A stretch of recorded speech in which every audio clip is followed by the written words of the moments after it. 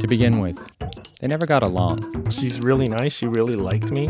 She was asking me to get sushi with her friends. Okay, so maybe they got along a little. Maybe Dave and his boss Sharon even actually liked each other.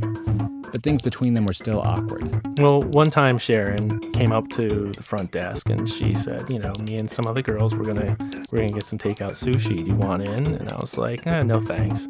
I was gonna go get pizza or something. But she goes, oh, is it because you grew up eating sushi all the time, so you're sick of it? Which put Dave in an odd spot because I'm Korean, and my boss, she actually thought I was Japanese. She had assumed I was Japanese when I first started working there. Hello, you've reached Kinesis Industries. Well, so I'd been working there for 6 months at this point, and one day she came up to the desk and she said that she had a Japanese exchange student was coming to visit her family for 2 weeks, and she asked if I could teach her just basic Japanese or help her with some basic phrases to help her get by.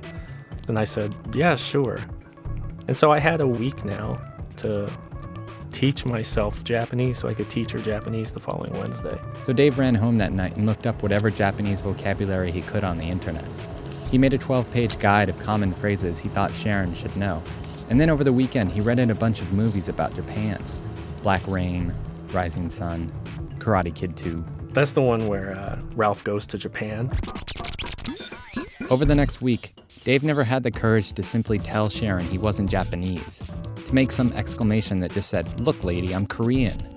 So instead, he went to work armed with his lesson plan. First thing I did was I taught her what I figured were the two most important phrases she would need to know in talking with this Japanese kid. So I taught her how to say good morning and I'll be back.